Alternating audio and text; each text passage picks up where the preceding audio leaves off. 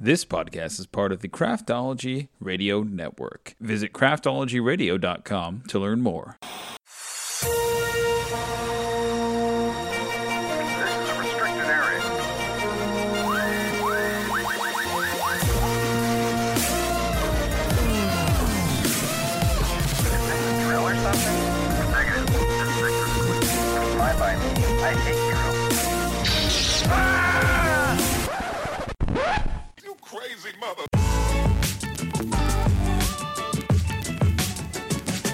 Hey everybody, Joe Smith here for your Weekend Geek for the week of June 29th to July the 5th.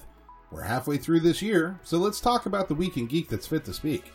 In movies, as sit-in theaters struggle to reopen, drive-in theaters are experiencing a surprising renaissance, allowing fans to enjoy the movie-going experience with others while continuing to quarantine themselves in their vehicles. The problem is that movie theaters now far outnumber drive-ins, which has led to Walmart announcing plans to partner with Tribeca to turn 160 of its parking lots into drive-in movie theaters starting in August. The company will be setting up projector screens and a shortwave radio service and offer snacks through a carside service that will ensure social distancing is maintained. No word yet on locations or cost. Paramount and Nickelodeon are teaming up for yet another reboot of the Teenage Mutant Ninja Turtles. This time around, it's a theatrical CG animated film produced by Point Grey Pictures and directed by Jeff Rowe. This is a separate development deal from Nickelodeon and Netflix, who are also producing an animated 2D film based on the current rise of the Teenage Mutant Ninja Turtles series.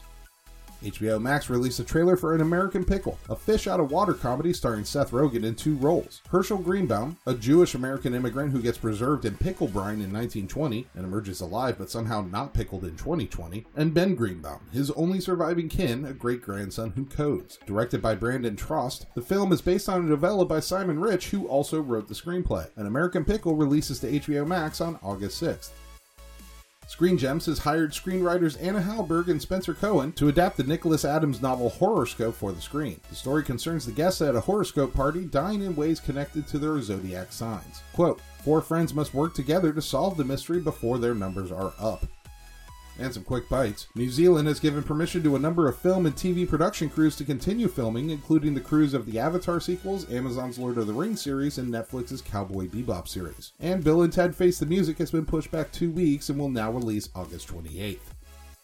In television, after months of negotiations, Amazon Studios has licensed the rights to the video game franchise Fallout, with Westworld creators Jonathan Nolan and Lisa Joy attached to oversee the series. The post-apocalyptic world of Fallout is one where the future envisioned by Americans in the late 1940s explodes upon itself through a nuclear war in 2077, and focuses on a survivor's experiences after emerging from a fallout shelter generations later. Todd Howard and James Altman from Bethesda Game Studios will also serve as executive producers, and a teaser video posted to Twitter by Amazon all but guarantees their series commitment. Our recommendation? Make sure you get Ron Perlman to reprise his role as the narrator to remind us that war never changes.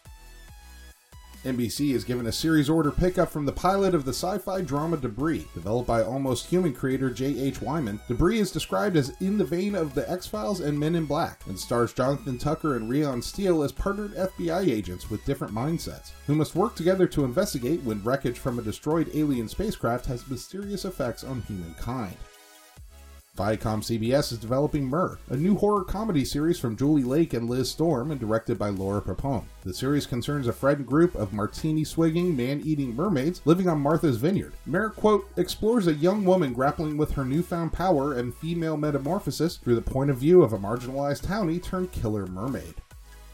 Games Workshop announced Interrogator, their third animated series in development at their recently established Warhammer Storyforge branch, in partnership with animation studio Sun and Moon. The 2D animated show will adopt a noir-twinged, desaturated color palette and follows a down-on-his-luck inquisitorial agent who has lost his inquisitor, leaving him alone and facing an uncertain future.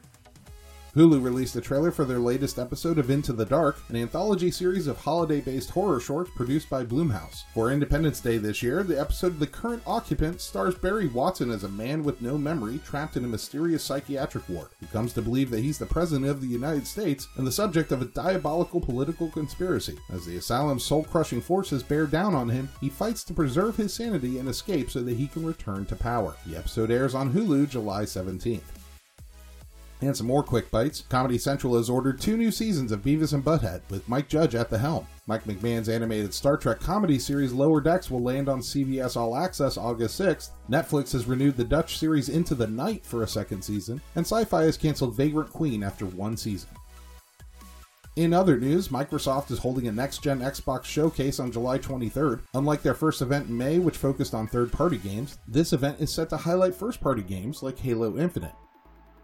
Marvel Comics has acquired the rights to make new Alien and Predator comics from Dark Horse Comics, which has owned the rights since the late 1980s. Just what Marvel has planned for the franchises is currently unknown, as the publisher has not revealed any creative teams or titles. However, Marvel did reveal a pair of teaser images drawn by David Finch, including one of the Predator on top of the Avengers Tower holding the helmet of Iron Man. HarperCollins announced a new audiobook release of The Hobbit read by Andy Serkis. The unabridged reading will follow the story of Bilbo and his adventure with a grumpy wizard and a company of dwarves, culminating in a confrontation with a dragon and a massive battle. The audiobook is slated for release in September. And finally, Ennio Morricone has passed away at the age of 91 after suffering complications from a recent fall. Morricone was best known for his legendary spaghetti western scores, including The Good, the Bad, and the Ugly, which is considered to be one of the best film scores of all time. The legendary Italian composer created more than 500 scores for cinema and television of all types, including Cinema Paradiso, The Mission, The Thing, The Untouchables, and Bugsy. Morricone was nominated for an Academy Award 6 times, and won the Oscar for The Hateful Eight in 2016, and received an honorary Academy Award in 2007 for his magnificent and multifaceted contributions to the art of film music. Morricone was a major influence to many artists from other styles and genres, including Danger Mouse, Dire Straits, Metallica, Radiohead, and Hans Zimmer. He will be missed. And that, folks, is your Week in Geek. As always, a full listing of this week's articles is available with source links down in the podcast description, and I'll see you geeks next week. This podcast is part of the Craftology Radio Network. Listen, We Get the Craft Brews and Geek News show is way better than it ought to be. If you'd like to learn more about other shows that we have on our network, please subscribe to the Craft Brews and Geek News podcast. Visit craftologyradio.com to learn more.